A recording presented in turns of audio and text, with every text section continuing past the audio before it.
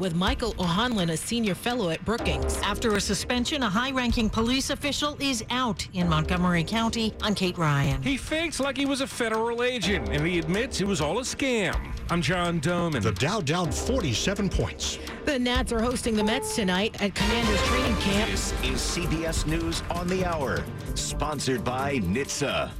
I'm Jennifer Kuiper in Chicago. Justice has been delivered. That from President Biden as he announces the death of al-Qaeda leader Ayman al-Zawahiri in a U.S. drone strike. I'm Stephen Portnoy. The White House says the al-Qaeda leader was essentially provided safe harbor in downtown Kabul by senior leaders of the Haqqani Taliban network. A senior administration official says that constitutes a clear violation of the agreement the U.S. struck with the Taliban after the American withdrawal from Afghanistan.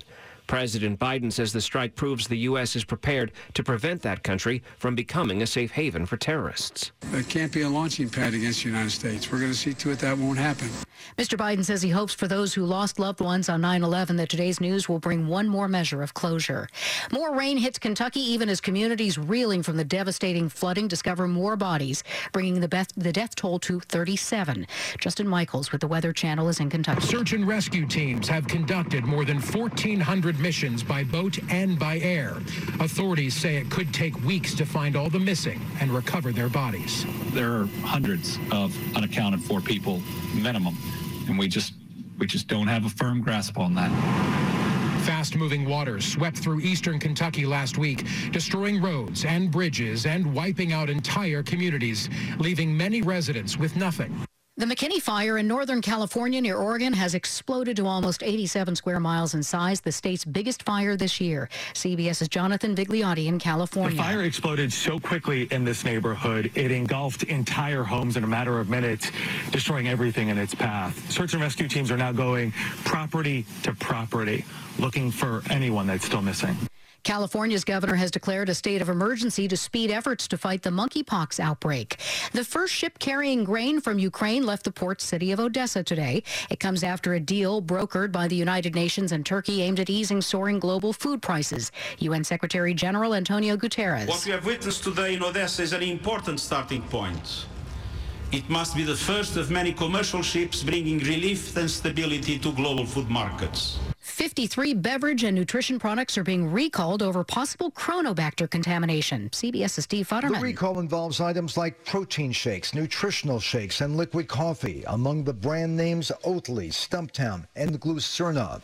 There have been no reported complaints or illnesses. The bacteria in question can be found in sewer water. Lyons Magnus, which manufactures the drinks, decided on the recall after being told the products did not meet commercial sterilization standards. This is CBS News. Never miss a moment. Top news from WTOP 24/7, 365. Listen on air, on Alexa, and on the WTOP app.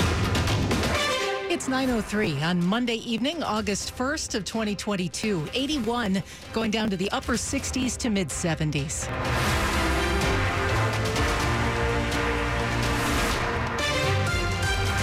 Good evening. I'm Michelle Bash. The top local stories we're following this hour.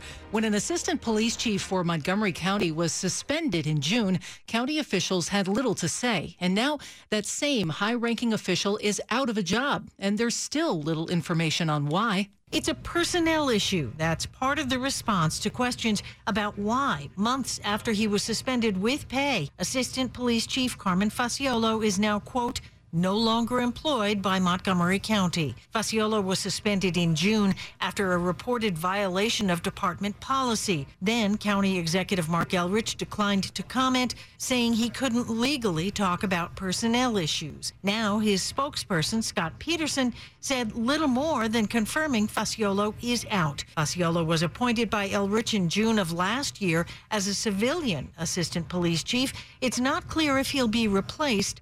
Kate Ryan, WTOP News. A $10 million lawsuit has been filed against the D.C. Fire Department by 4 veteran African-American women who work as firefighters. WTOP's Dick Uliano reports. The firefighters suing the city say they suffer racial and gender discrimination in pay and promotions and face harsher discipline than their white colleagues. All 4 are veterans, including Bebe Ajose, who's been with D.C. Fire and EMS for 21 years. And there's always something that is unfair as it relates to just being a woman or a brown woman in fire services. D.C. Fire Chief John Donnelly says he cannot comment on the lawsuit, but the department, he says, has a long history of hiring and promoting women. The $10 million lawsuit charges that D.C. Fire is a hostile work environment for black women firefighters. Dick Iuliano, WTOP News. A nonprofit owner accused of fleeing the country with tens of thousands of dollars is denying the accusations. Attorney General Karl Racine's office is responding to reports that Casa Ruby founder Ruby Corrado failed to pay workers and vendors.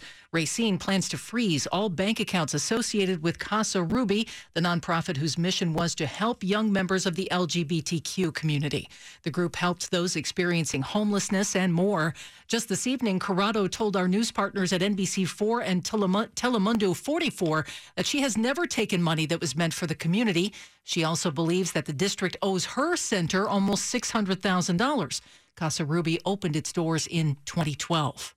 One of two men arrested earlier this year on charges of impersonating federal agents is now pleading guilty to a new list of charges. Here's WTOP's John Doman. 40-year-old Arian Taherzadeh pleaded guilty to 3 charges involving conspiracy, weapons, and a new charge of voyeurism. In a long plea hearing, he admitted spending years pretending to be involved with the Department of Homeland Security to get closer to other federal law enforcement officers. The voyeurism charge stems from the cameras he hid inside apartments so he could record sexual activity, which was then shown to others. No sentencing date has been set. He'll be back in court this fall to update the court on his cooperation in the case with another defendant, Haider Ali, still facing charges. John Doman, WTOP News. Coming up after traffic and weather, breaking news. President Biden announcing tonight that over the weekend, a U.S. drone strike in Afghanistan killed the leader of al-Qaeda, Ayman al-Zawahiri. I'll talk about it with Michael O'Hanlon, a senior fellow at the Brookings Institution.